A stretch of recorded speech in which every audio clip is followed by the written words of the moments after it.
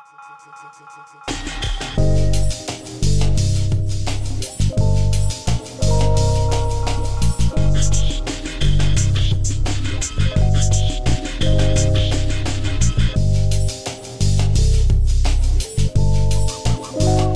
think the technology is driving us in exactly the opposite direction. It seems to me that an entity like the European Union, a major centralised, federalised, homogenised, top-down, is a perfect 19th century solution to a 21st century problem. Hello everybody, Julian Charles here of themindrenewed.com, coming to you from the depths of the Lancashire countryside here in the UK. And today I must start with an apology. It had been my intention to publish another regular TMR interview this week, but unfortunately, although I did have a conversation, and I did a fair amount of work for that by way of preparation, in the event so many things went wrong with that particular interview that I decided not to proceed with it. And busyness being such as it is at the moment, I've simply run out of time to conduct another interview to put in its place for this week. So, instead, I'm going to do something that I occasionally do, but I haven't done it for quite a while actually, and that is to post what I call a guest episode, which long-term listeners will be familiar with, where I essentially take an opportunity like this to share something of interest or importance. So, in a few minutes, we're going to be listening to an exclusive interview. And I do mean that. As I speak, you will not find this anywhere else on the internet or elsewhere. Of course, once it's out there, who knows? But at the moment, it is exclusive. It's an interview conducted by my good friend Mark Campbell with the veteran broadcaster, science historian and futurist James Burke. A name that will be known to many of you, I'm sure, wherever you are in the world, but particularly to listeners here in the UK, because James Burke is something of a household name here, particularly among people, well, let's say of a certain age, myself included, because for decades, during the 1960s, 70s, 80s and 90s, James Burke was simply one of the most famous and most engaging presenters of science and technology programmes on television. Added to which, although this is indeed something I don't personally remember, just to be sure, he has the distinction of being one of the main BBC presenters for the 1969 Apollo 11 moon landings. Now, I'll say a bit more about that in a minute, but I want to say something about the Mind Renewed itself first. Many of you will remember that a few months ago I said that I wasn't quite sure how much time I was going to have available for podcasting in the near future due to the arrival of our new baby, and who you probably heard there in the background. And I said the podcast might well become a fortnightly event, at least for the foreseeable future. Well, that's pretty much what did in fact happen. I was quite right about that. So now I am somewhat reluctantly making that official for the time being. There he goes again. Time constraints are such that I'm not even going to try to get one podcast out each week until he grows up a bit and leaves us with a bit more time for such things. And I know that might sound a bit defeatist, but basically I'm just trying to be realistic here. So for the time being, TMR is now officially a fortnightly podcast. As I say, for the time being, I do hope to get back to almost weekly if I can manage it. And of course, I will try very hard to stick to that, and even harder to keep the standard up, which I think is what really matters. I hope you agree with that.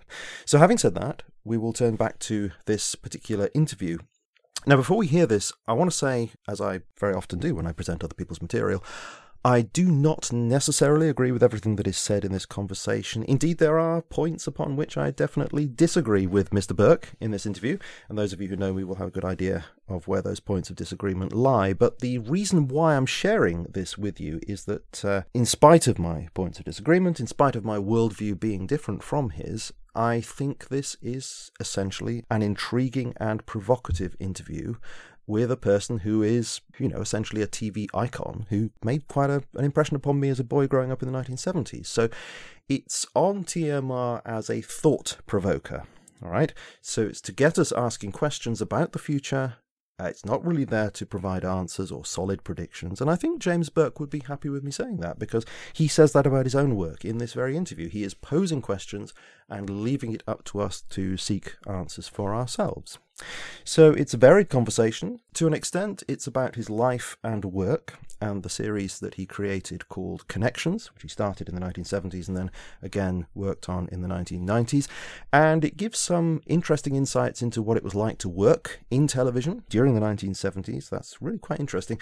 But the conversation goes well beyond that, touching on various subjects, the internet and access to knowledge, how technology might in future impact education, politics, and the supply of material needs.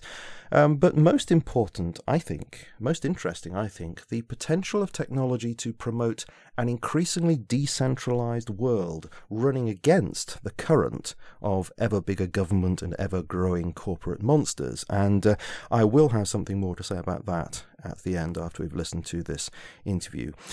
I will leave it there for now, because I do think that I've said enough for the moment. So here it is. Please do sit back and enjoy this, or continue running and enjoy this, or whatever you're doing and enjoy this. It's very speculative, but it's very interesting. An interview with James Burke in his London home from May 2014, before the Brexit vote here in the UK, conducted by Mark Campbell.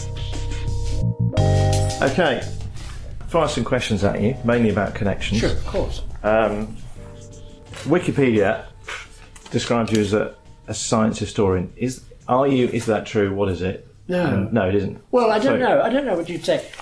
My degree was in a minor subset of English, which in those days at Oxford, there were various courses, one of which was concentrating more on literature, the other one a mixture of literature and language, and the third one concentrating on a bit of literature and a lot of language. I did that one. Mm-hmm. And then I went to Bologna immediately after graduation to teach at the university, and I ended up teaching effectively Middle English to a very small number of Italian graduates who wanted to teach that themselves at university. Well, there ain't too many people looking for that qualification. Middle English as in Old English? Pre-Chaucer. Okay, yeah. And I did that happily, and then I started working, teaching English as a foreign language, and then I got the job of directing the Institute of Teaching English as a Foreign Language. And then I went down to Rome, where there was a bigger institute, Linguistics Institute, and ran that, and got a bit bored with that, and fell backwards into television. And it happened to be, the first year was a thing called World in Action, which was a kind of Tonight type show, current affairs and politics. And they wanted somebody to report from the Mediterranean basin. And after a year of that, I got a call from Tomorrow's World saying, we want to do some stories in Italy. You seem to speak Italian. Would you consider doing it? And I said, yeah, directing. I was directing. And we did a couple of stories, and they said, thank you, that's good. Now we'd like to do this kind of story, and we need a reporter. And I said, well, we haven't got one. And they said, well, you do it. And I said, what do you mean I don't? And they said, well, can't you talk to a camera? I said, I don't think so. And they said, well, try. So I did. And they said, yeah, that works. I said, I don't really want to be a front person. I want to be a director. And they said, we'll give you 5 times the money. And I said, okay. It happened to be Tomorrow's World. The BBC had just set up the new science division, and they were peopling it with humanities graduates, because on the basis that if we understood the stuff, anybody would. And then they put all the scientists in the arts department for the same reason. Very clever thought. And I've done nothing but science and technology ever since. So science historian, I spent 4 years studying late Old English and 54 years working in science and technology. So I'm more a science historian, however unqualified, in terms of experience than I ever would be a medieval linguist. So the concept for Connections was entirely your idea? Yes. And you say it was 75, sort of when you started? Sort of, but we started production in 76. Okay. But it was in 75 that I had to kind of say to the BBC, this is what I'd like to do. Yes. And did the BBC say, absolutely, go for it? Were there any, you were allowed free reign of... Well, in those days it was always like that. Yeah. There was more money than you could swill at, if you had a good idea, the BBC would throw money at you. If it was a bad idea, or if it failed, you'd never work again. But also, they still let you do it. But don't you see? I had the good fortune to be fingered for the Apollo job, so I was already famous. That qualification is meaningless, as you know. But I was on the box in front of the entire country for 4 years. And the BBC, it's easier to give a job to somebody who's famous than to try and find somebody who's good but not famous. So they shove it at the guys who are known. I did a series after Apollo called the Burke Special, terrible title, for about 4 years. And then they said, Would you like to do something bigger? Because it's easier, again, to give somebody with a track record a job than try and find some new talent. And I said, sure. And they said, well, come back with an idea. And I came back with the idea of connections. And they said, put it down. If you put it in a paragraph and tell us how much you want, we'll get. And they did. And I did, and they did, you know. And then I had to wait for about 7 or 8 months because the guy I wanted to work with was busy. And who was that? Mick Jackson. Right, yeah. Who went on to great fame in Hollywood, you know. Brilliant director, brilliant. And the choice was to start with somebody else or wait for him, and I waited for him. And we started. So it didn't really start until 76.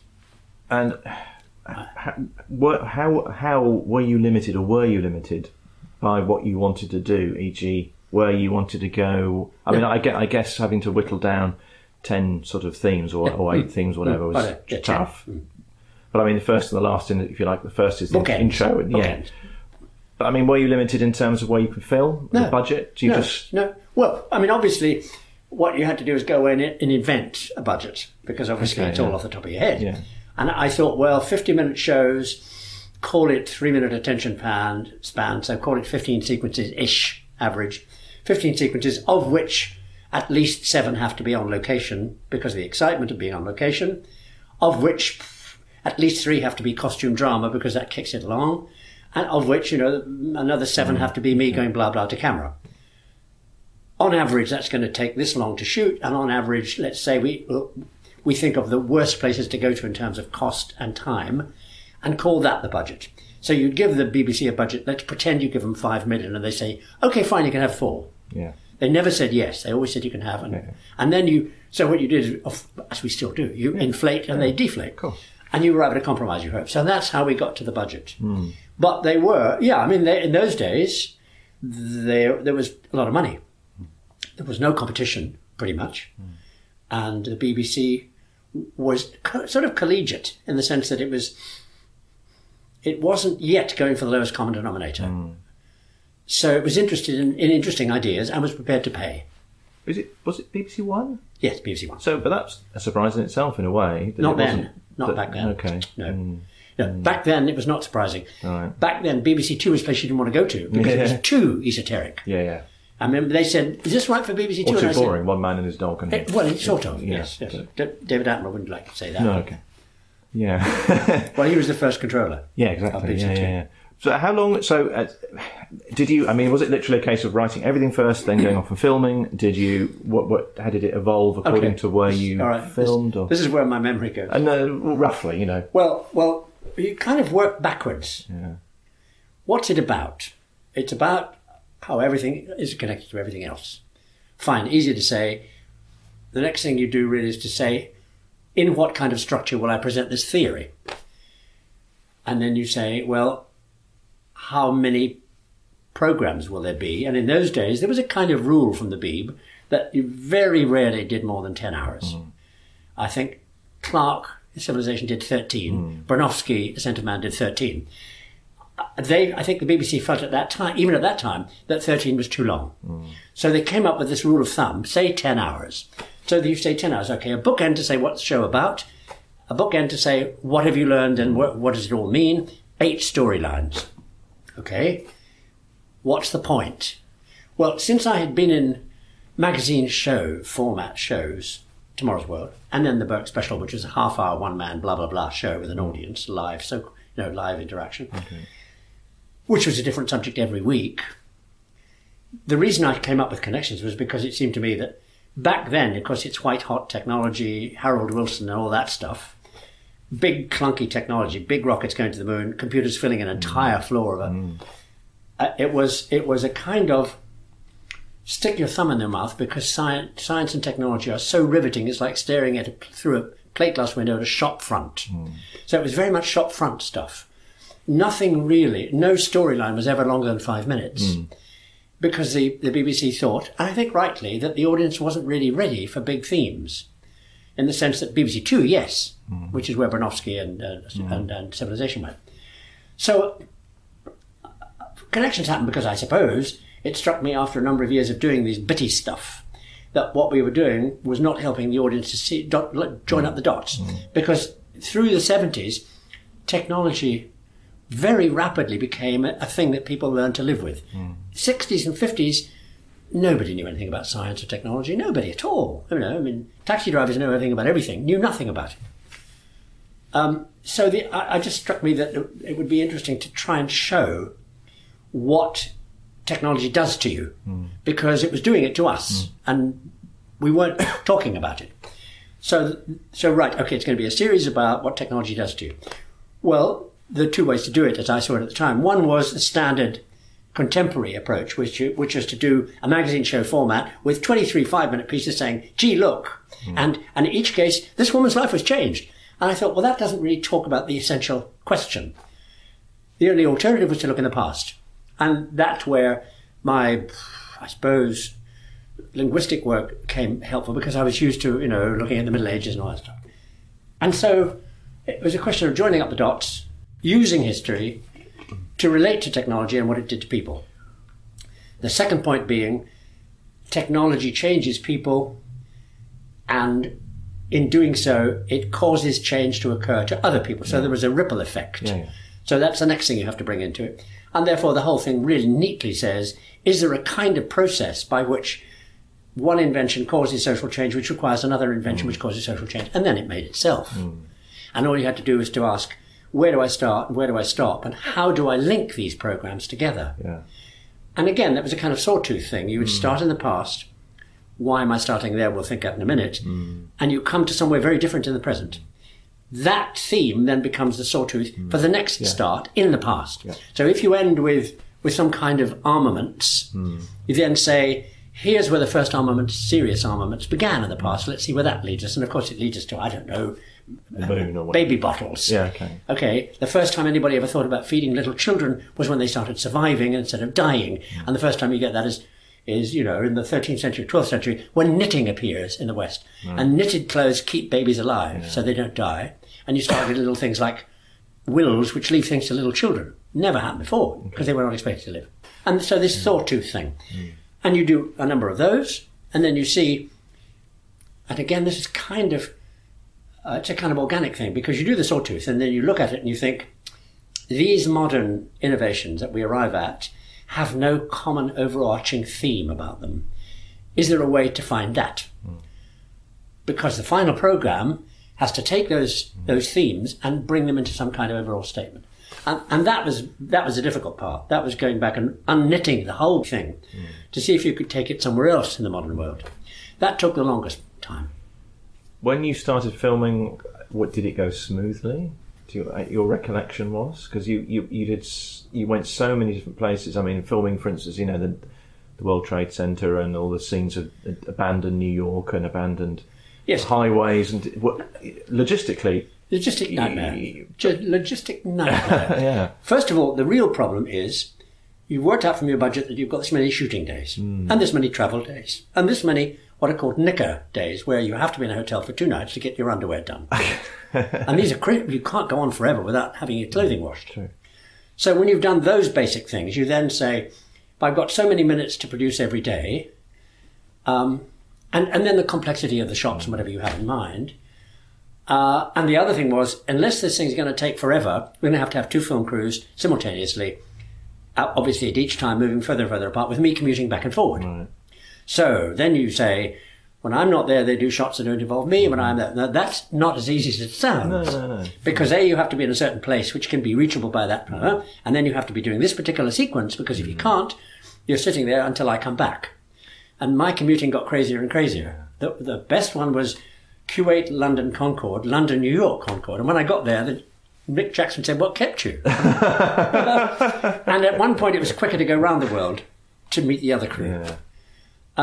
So logistically it was a nightmare. The shoot was always good, because David Feig and Tony Pierce-Roberts were the best cameramen around at the time, by far.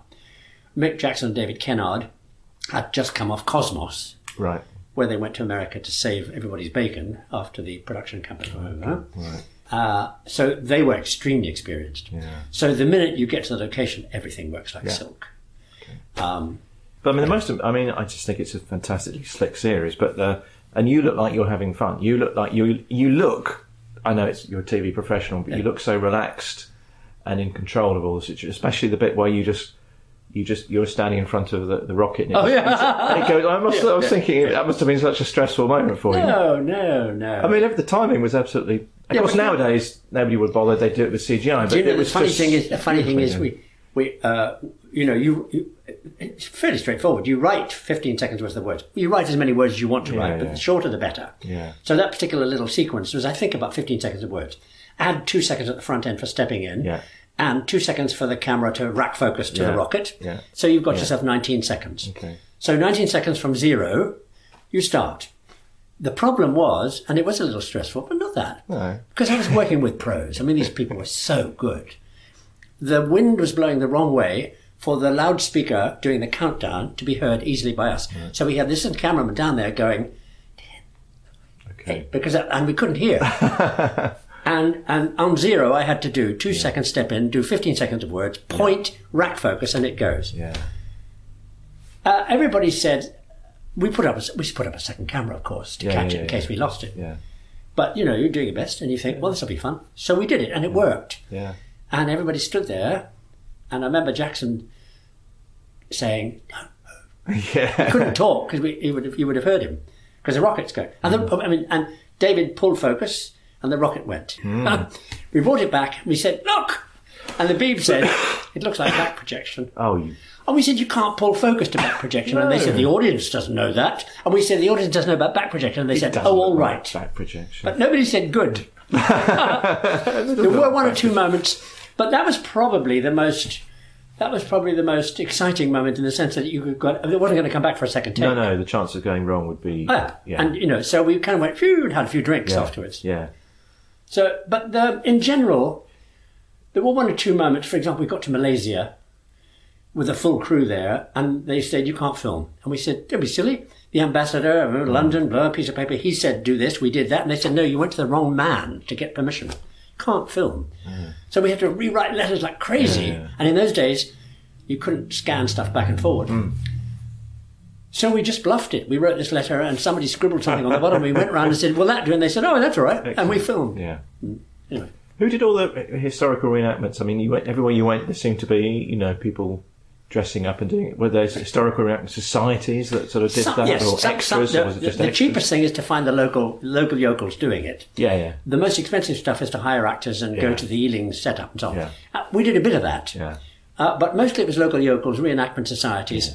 There was one marvellous one in Switzerland, and I did the recce and to this Pike Museum because we wanted to do the Pike Square. Oh, yeah. Where the Pike Square is invented, blah, blah, blah.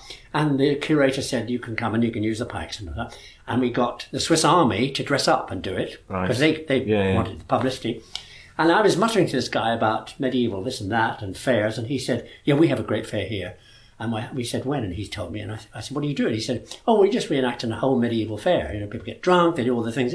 We said, can we film it? And he said, of course you can film it. We said, well, what would it cost? And he said, just give them all the drink they can drink. Excellent. Yeah. So we turned up and just threw the camera at it. Is that the one? I remember with a bit of nudity. There's a woman going in a tub. She gets naked, and you say concentrate. You say it's brilliant. Yeah, that's the one. Yeah. And that's because she was drunk. They were all. Yeah.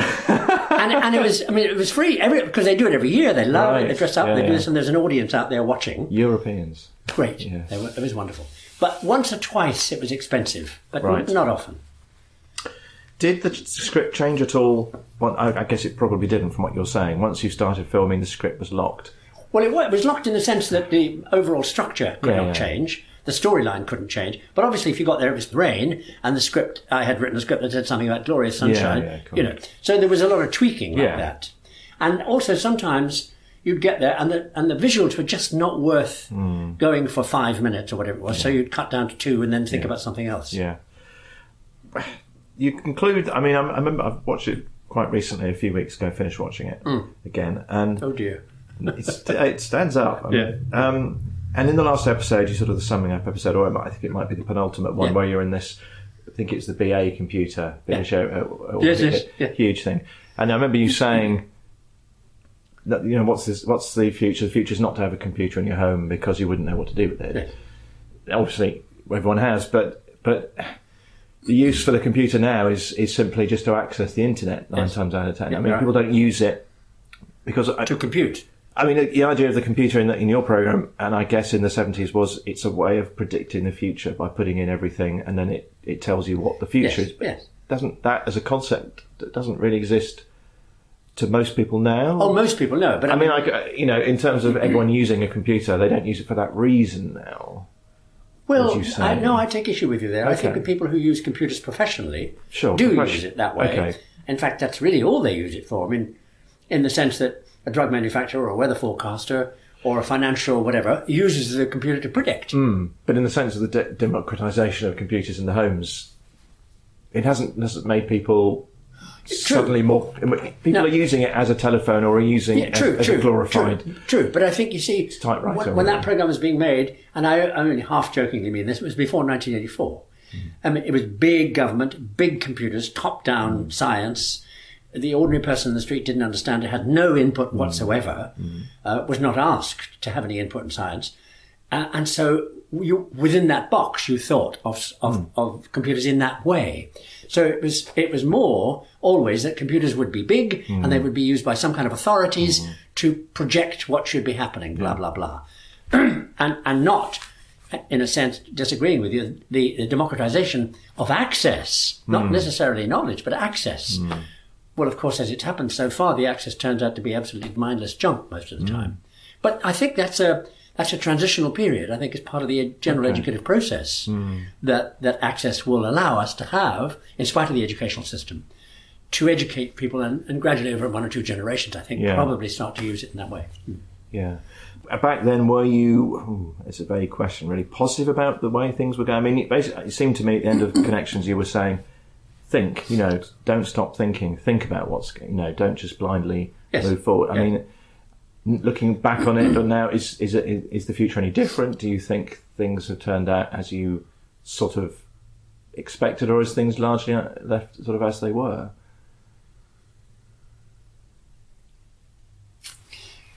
I think it's hard to say what I thought back then because I don't think I got any more. But I think what I thought and what a lot of people thought back then was that inevitably, although this kind of top-down big stuff, big government, big science, centralization of command, what Wilson called the commanding heights of the economy, all top-down. But it seemed that it did hold within it the possibility of access, of enfranchisement in stuff that people didn't know. And I don't remember, but I think at the end of that program, I talk about realizing the stuff we don't know. We're beginning to know how much we don't know. And hinting possibly that the possibility that computing would provide the kind of information or knowledge that we needed to enfranchise ourselves more. I think that's what I meant, but I'm not sure. I was young. And of course, no one seemed to predict the mobile phone. I mean, that's just nobody, or the laptop. Yes. Or the laptop. Or the, what was it called? There was an interim thing called something, a PDP or something. Oh, Palm Top. No, before that. Oh, right, where computers got down to this size, Yeah. But it's funny, isn't it? Because you look back at Star Trek with their flipped the communicators, and you just that's just a mobile phone. That's all it is. Yes. And I mean, apropos of this conversation, but when the nanofabricator gets here in 50 years' time, it'll be the holodeck. And all that stuff about make me a cup of coffee, and it does. It's going to happen. Are 3D printers a blind avenue? Or are they on the... blind. I think 3D printers are going to turn out to be like Betamax. Yes. Exactly. Beta rather than Beta. Okay, it's interesting. Anyway. Yeah, no. I don't know if you watch much TV. Do you think what's the state of British TV like in terms of the stuff that you were doing back then? Is there anything going on of a similar, like Brian Cox? Do you know Brian Cox? Brian is an inspired professional scientist who manages to get his enthusiasm across very well. He's not a professional communicator. I think this. I don't want to sound like self-serving, but I think the business of communicating is a skill, as is any other skill, and it is specific and specialised. And A lot of it needs training. Standing in front of a camera and talking to a camera, I think, is like standing on your head. It's like monkeys scratching themselves. Either you can do it or you can't. Yeah. I don't think you can be taught. Well, you can be taught to do it a bit. But being able to talk through a camera to people on the other side and have them feeling you're there talking to them is a skill like standing on your head. Everything else in broadcasting and in communications is an intensely specialist skill. Writing the sentences so they read well, writing the paragraph so it makes sense, talking clearly, using the camera in a way to illustrate best what you want to do and yet still have moments of excitement on top. That's a very, very specialized skill. I say that because what I want to say about what's happened, I think, first of all, forget commercial television. Commercial television wants to sell, make money, and if it can have a bit of froth on it, that's nice. The BBC, on the other hand, has a duty, it seems to me, to maintain the quality of what television is. For as long as it lasts, which is not much longer, I think. I think terrestrial television, satellite television, the stuff on the box, is rapidly becoming theatre, which is that's fine. I mean, it's a great theatre, plays, dramas, cops and robbers. News and current affairs and documentaries and that kind of thing, I think is going to rapidly shift to the internet and become niche broadcasting. And then you're going to see, I think, some very, using CGI, you're going to start seeing some very high quality stuff. Right. Because it's cheap. I mean, you don't have to go anywhere, just sit in front of the CGI, or don't sit anywhere. And you can have really professional behaviour by professional broadcasters. I think that the BBC, primarily, took an easy option. I think it became fashionable to think that really to see science or art or something, it would be much nicer to get those people to come and talk. That's a good idea. But being a professional broadcaster and at the same time a fully fledged scientist isn't necessarily easy. No. Or an art person or a music person. Sometimes you'll get the best out of those people by judicious interviewing and illustration of what it is they have in their minds, their thoughts. There's nothing wrong with not being able to be a broadcaster. It's like, I can't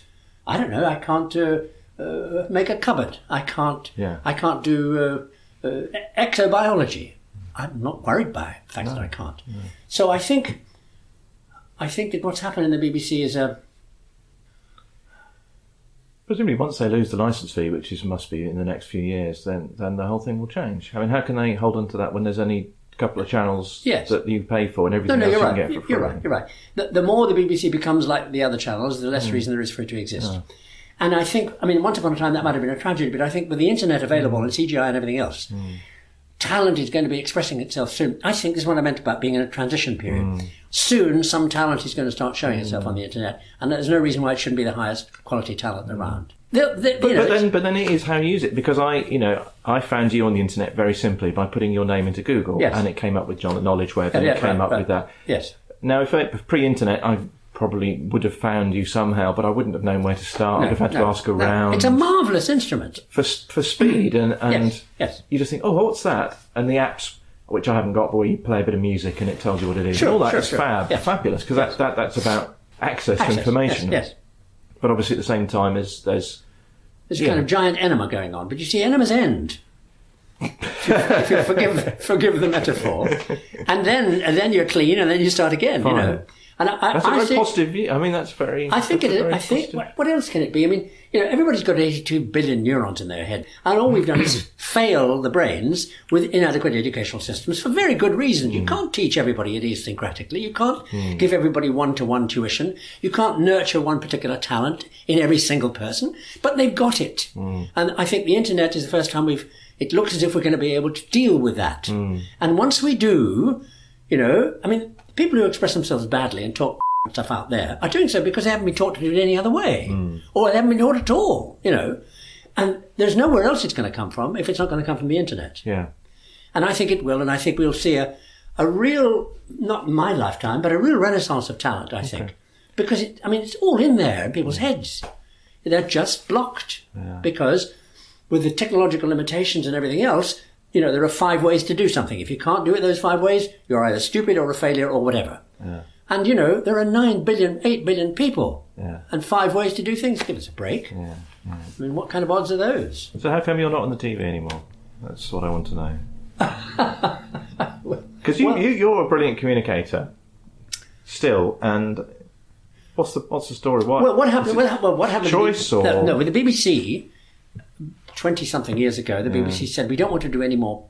These things go in cycles. We don't want to do any more presenter-led series. We want to do it without people on camera. Right. And they said, so would you like to do quiz shows? And I said, no, I'd rather be dead. So I left. And sure enough, 5 years later or 4 years later, they were back to doing presenter-led shows, by which time I was long gone. And there were new people, editors, choosing who did what. Okay. So, you're very quickly dead in television because the next editor of a program doesn't know you, doesn't want to know you. Fortunately, I found Discovery coming the other way. And Discovery in those days wanted to do exactly the kind of programs that I was doing. So I spent... Between Discovery and PBS, I spent another 20-odd years making the same kinds of programs, but for them. Yeah.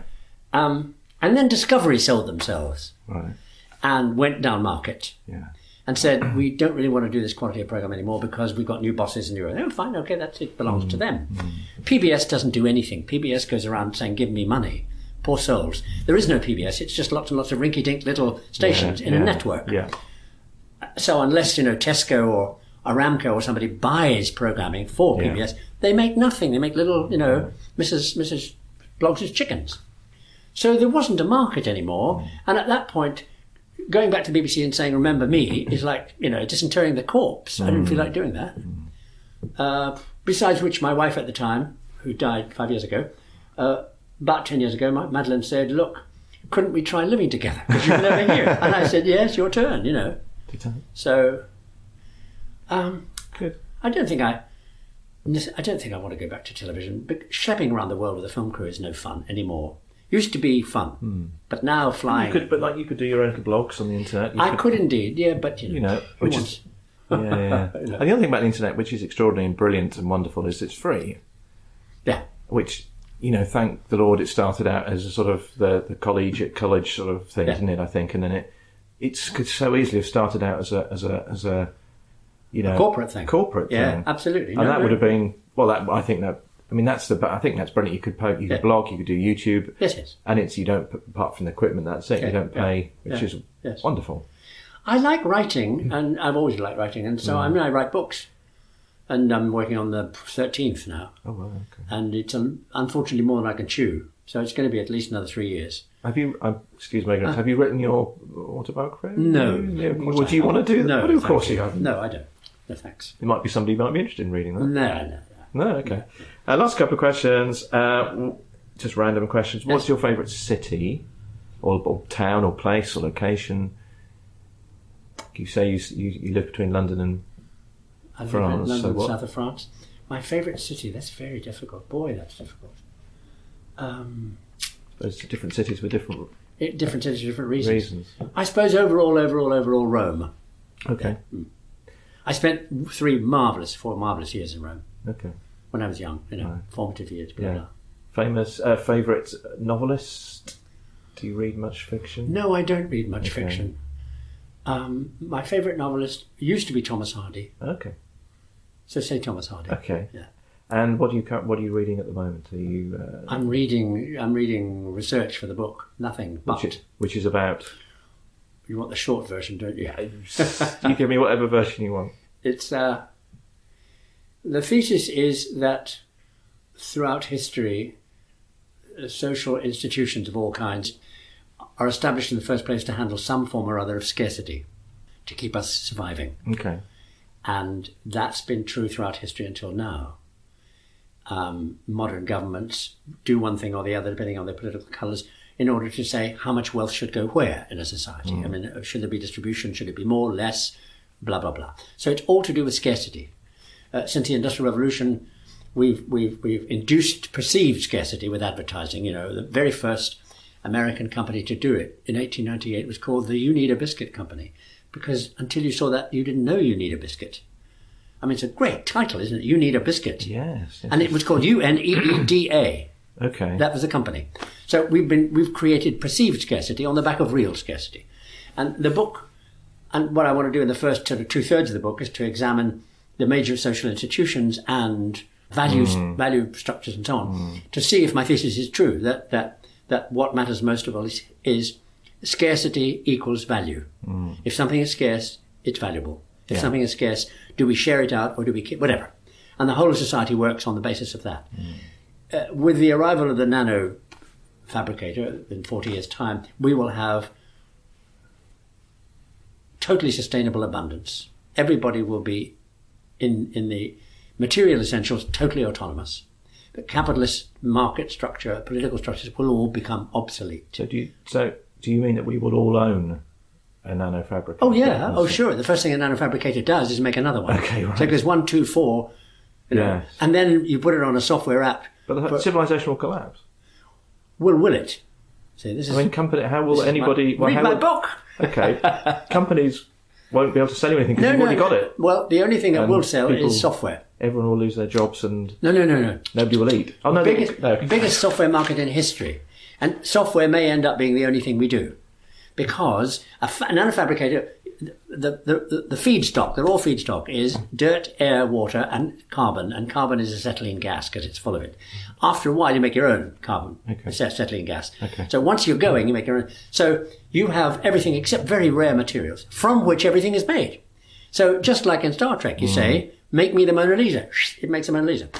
It costs nothing because you've got dirt in the garden. All social structures based on scarcity will be rendered obsolete. There will be no point. There's no crime because what you have, I can have like that. You own a bit of land, fine, I'll go somewhere else. Antarctica, up a mountain, because with what the nanofabricator makes me, in terms, for example, of photovoltaic energy, I can live anywhere. I have no need for anything. Question is social interaction. What happens to society and the culture we once shared? Won't that, I mean, I'm being devil's advocate. Sure. Won't that bring out the worst in people in the sense of, there'll be, you want some drugs, grow some drugs, you have your own drugs, you make them. Sure. So everyone will be drugged out. Yes. Alcoholics. Yeah, why not? Money won't stop you from doing these things. There is no money. So, yeah, okay. There's no money. You want to kill yourself on drugs, up to you. Yeah. When you want to get so drunk you go out and kill somebody else, that's one of the problems we have to think about. Because if we all live... Do we all end up living in tiny communities? We only came into the cities because of the Industrial Revolution. I mean, all of our history, except the last blip, has been out there in the wilds. I think we will return to tiny communities. You need tiny communities for some social interaction. I think people need some social interaction. But then there's 3D holograms. You know, have dinner with your old granny who lives in New York and you live in Ouagadougou. She's there at the table with you. It's 3D Skype, isn't it? Exactly. So that deals with a lot of interaction, doesn't deal with reproduction. Interesting point. I mean, how do we reproduce? Do we actually meet, or do we do it with in vitro fertilization, or what? Who needs to meet? What? Who needs to meet anymore? Exactly. So there are many, many interesting questions, and of course the book doesn't have any answers. You just ask lots of questions. You do ask a lot of questions, don't you? Which is good. You sort of answer, and then you say, but. Yeah, well, I don't which is great. I mean, people have to come to their own answers. Going back to one last thing before you say you've had enough, because you've probably had enough. There's an interesting possibility, I think, in the very near future. We were talking about democratization of knowledge and involvement and so on. I think big data is going to rock the boat seriously with the political world. Because one of the things you can do with the search algorithms is you can throw them into social media and have them analyze, I mean, trillions of tweets, trillions of Facebooks, trillions of everything. And that's where people's real life is. That's where people are saying what I really want, what I want to do, what I am doing, what I don't like, what I hate. That's what politicians pretend to know and don't know, because they stand up and say, follow me, I'm the one who can give you what you want. And another guy says, follow me. Two people offering the choice to 8 billion people. Again, are we kidding? You throw search algorithms, social analytics stuff into the ocean of social media. That's what people want. And so what do you need politicians for? If you know from a total scan, what is it?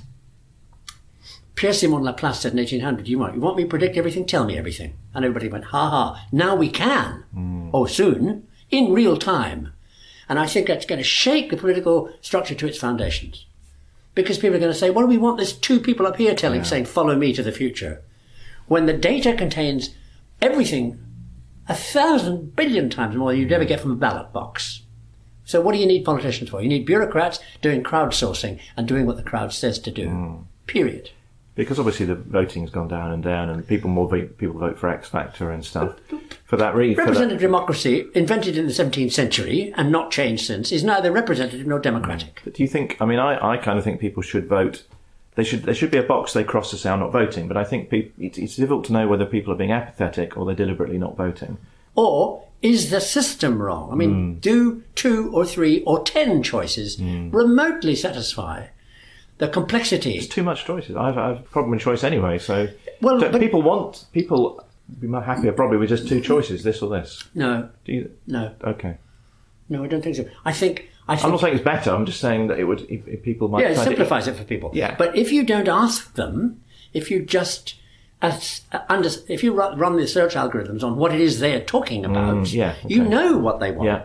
So you can say, look, we've done this crowdsource, and we know that 99% of you really want this. So why don't people, politicians? Well, because the predictive analytics isn't ready yet. Right. But it will be in the next 10 years. Okay. And the politicians are going to fight tooth and nail. They don't want to be out of a job. I mean, all they care about is being in a job. But aren't they just then going to appeal to whatever's currently on that Twitter at that moment and just say, we'll give you more of this, we'll give you less of that? Yeah, they could do. But there's a big difference between we'll give you a choice, come to a ballot box and do it, because people don't. They can't be bothered. No. But if they say, I like this, let me offer you that, there are something like 9 billion tweets a day. 9 billion tweets will very quickly tell you whether the guy has any traction or not, and whether or not he's beginning remotely to talk about the 17,000 problems that people live with. Because politicians like to say, this is what matters. Unemployment, immigration, blah, blah, blah. That's not life. Life is much more complex than that. And I think, anyway, that's what I just want to throw in there. Do you tweet? No. Do you approve of tweeting or disapprove? Or I don't have a view on it. I mean, people do what people do. I mean, I think the more choices you give people, the better. Yeah. You can't have too much data. You can't deny. You can't select for people. You've got to say, here it is. Learn how to use it. Does that extend to sort of freedom of speech? Because obviously nowadays people are getting in all sorts of trouble for perceived absolutely non-PC. Of course, freedom of speech. Of course, freedom of speech. And that must include it, surely, mustn't it? You know, of course when it you does. say choice must include the choice to say whatever you want. Yes, it must include. And you choose whether to listen to it or not. Yes. Do no harm, as is in the doctor's thing. That's the only rule there should be. Do no harm. And if you say nigger because you want to do harm to black people, and the way you say it shows you want to do harm, then that's a problem that you should be dealt with. But the fact that somebody runs a jingle from the 1920s, the son has got his hat on, the next thing that follows logically is that all historical documents will have to be sanitized. Well, it's 1984, isn't it? Yeah, sanitized.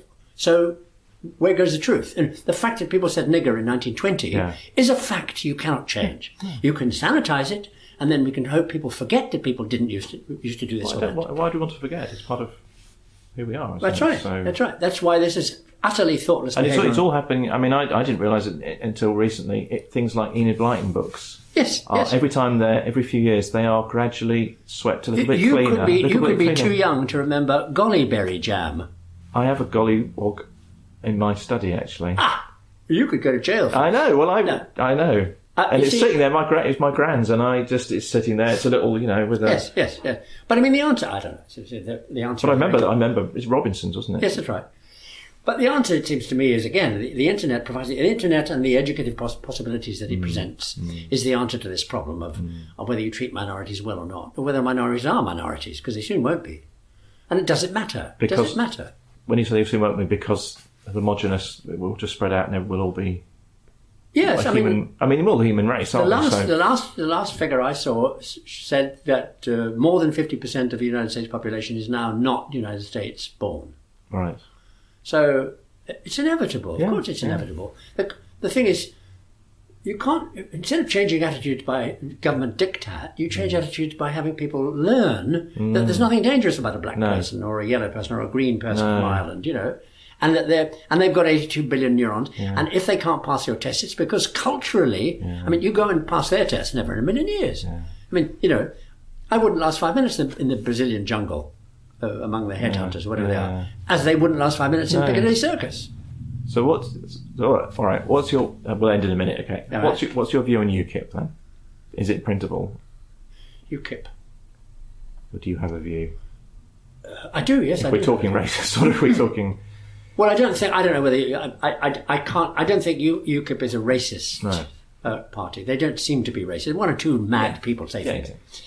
I think UKIP is questioning something that I would also question, And the question is, if you're left-wing, you worry that UKIP will take votes away from the Conservatives and give the election to the Labour Party. And that's a view that is a different thing to discuss. As far as UKIP are concerned, questioning the membership of the European Union and the reason it exists worries me too. I think the technology is driving us in exactly the opposite direction. It seems to me that an entity like the European Union, a major centralised, federalised, homogenised, top-down, is a perfect 19th century solution to a 21st century problem. We should be looking in entirely the opposite direction. In my little village in France, there's an American living in the village who's a carpenter. Very, very high quality carpenter. He makes amazingly expensive stuff for Japanese, Chinese, Russians, blah, blah, blah. And I said, how do you do it? And he said, well, I make it here and then I ship it there. I said, well, how do you find these people? On the net, you moron, he said. I said, well, why don't you do it somewhere? And he said, I like living here. And I remember in Tomorrow's World, I once said, one day I'll be able to sit on a Sicilian mountain with a computer and access everywhere. And now I can. Yeah. I mean, I do all my research in the UCLA libraries, but from upstairs. So the technology is driving us in the direction that would make it much easier, much more flexible, much more profitable for any entity to work alone, networked. Yeah. You don't need commissions and parliaments and incredible expenditure and all that bureaucratic.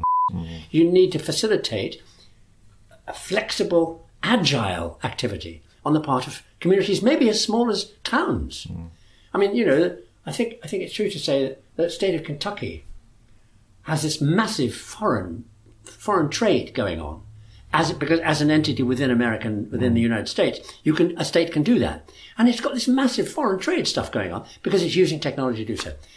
So pulling us all together into a kind of we'll never fight the Germans again thing is no longer valid. And certainly doesn't, it's big, clunky, and it doesn't recognise the local needs, not just England and immigration stuff, but everywhere, Technology facilitates allowing Ukrainians to be Ukrainians and be successful. Italians, Turks, whatever you like. We don't all have to be the same. In fact, the opposite is true. Well, we can trade without it, can't we? It seems to me, but people have always traded. I remember when it started, and Ted Heath used to say, businessmen wake up in the morning and they think 1 million or 4 million either way, depending on the exchange rate today. How do I price my stuff? Computer can do that like that. And make all the arrangements and make your company work that way from 1 second to another. Couldn't do it back then. So you had to have a single thing. The monolith, a simple, going back to two choices in politics and stuff like that. Had enough? I think we've covered lots of that, most places. Thank you very much. Okay, well, thanks for listening to that interview. I hope you agree with me that was a very interesting conversation. I do think that he has a great imagination for these things, and I've always found his enthusiasm for what he's talking about very compelling. I do, however, have a few misgivings about the kind of world that Mr. Burke envisages. I am less convinced than he that technology will necessarily, or even highly probably, lead in an overwhelmingly positive direction. I mean, I wonder, for example, if the possibly appalling environmental effects of an out-of-control nanotechnology might considerably outweigh the promised benefits of personal nanofabricators. Just a question. I also wonder how transhumanism might fit into his picture of the future. That certainly concerns me. Genetic engineering, unregulated and available to anybody who can afford it. And I find it difficult to believe that corporations and states developing such technologies wouldn't fight tooth and nail to ensure that they retain control of these developments. And a future with no crime? Is crime always caused by physical needs? What about the pure lust for power? All sorts of questions in my mind, and as I say, misgivings. But anyway, you know what I think? Technology can be a wonderful thing if it is used responsibly, but it will never save us because it's not capable of real transcendence. But those concerns aside, I do think much of what he says is very interesting, and of course, he's not being definitive about any of this. He's talking very speculatively, on the fly, so to speak, as it's an interview, and as he said himself, he's in the business of essentially posing questions for us and pointing to possible futures and asking us to assess matters for ourselves, which I think is great. But there is one main point that I think is very helpful to take from this conversation, his overall vision, which I do find very attractive.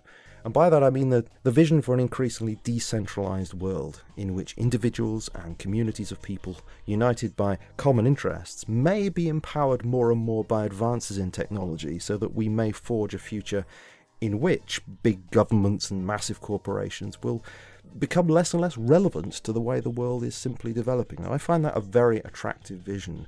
But as I say, I'm less sanguine about its inevitability. It seems to me that, there are essentially two roads here.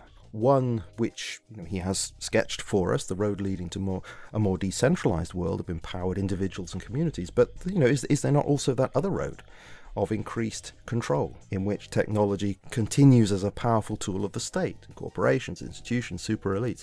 I take James Burke's point that the trajectory of democratisation has been given extra impetus via technology, but I do think that other trajectory of control is still very much alive and kicking, and that it will do everything it can to domesticate and neutralise the effects of that other trajectory, which prompts me basically to conclude that it's up to us to do what we can to influence one road rather than the other, as many of us as possible, by the way we live our lives, how we use our resources, but I think most important, how we think, as individuals, not as ants in an anthill, but as individuals made in the image of God. So I think that's inspiring and worth thinking about, and it's the main thing that I want to take from this conversation. So as I say, I hope you enjoyed it and that you've got something from it. And once again, a big thank you to Mark Campbell, who owns the recording, for allowing me to publish this. And also a big thanks to James Burke himself for agreeing to this interview appearing on The Mind Renewed. Now, next time, we should be speaking with Josh Wisley of the new Eschaton podcast, which I highly recommend. It's very absorbing, thought-provoking podcast looking at all kinds of things. I'll read actually from his about page. It's probably the best thing to do. Quote, Eschaton is a podcast for those interested in the great mysteries and big questions of the universe as they relate to the world around us. It's a series that challenges conventional wisdom and prevailing belief systems by attempting to offer fresh insight into our most important questions, both old and new, unquote. So pretty much anything in there, but it is actually a very, very interesting podcast. It's going extremely well, so I'll be very pleased to speak to Josh Wisley next time. Thereafter, Laura Maxwell will be joining us, who is a spiritual counsellor ministering to people via her ministry that's called Our Spiritual Quest, and she's ministering to people caught up in the New Age and occultism. She was once involved in Luciferian religion herself before coming to faith in Christ, so I'll be very interested to speak to her about her experiences and her conversion and her ministry. Thereafter, another conversation with the lawyer and lecturer Adiyinka Makinde. Our previous conversation with him centred in his academic paper, Can the British State Convict Itself?, where we talked about Tony Blair, the troubles in Northern Ireland, and the so-called extraordinary renditions of the so-called War on Terror. This time we shall discuss issues raised in his recent article called The Pan-Islamic Option, the West's Part in the Creation and Sustaining of Islamist Terror. Disturbing stuff, but very interesting at the same time. So those are the scheduled interviews. As I often say, though, other things are in the pipeline, so any of that could get shifted around as other arrangements work out or don't work out, so please don't hold me to any of that too tightly. But that's the basic picture of what's going to be happening. So that's it for today. As I say, I hope you enjoyed today's programme and that you've taken away at least something from what I think is a very interesting conversation. You have been listening to me, Julian Charles, of themindrenewed.com, and I very much look forward to speaking to you again in the near future.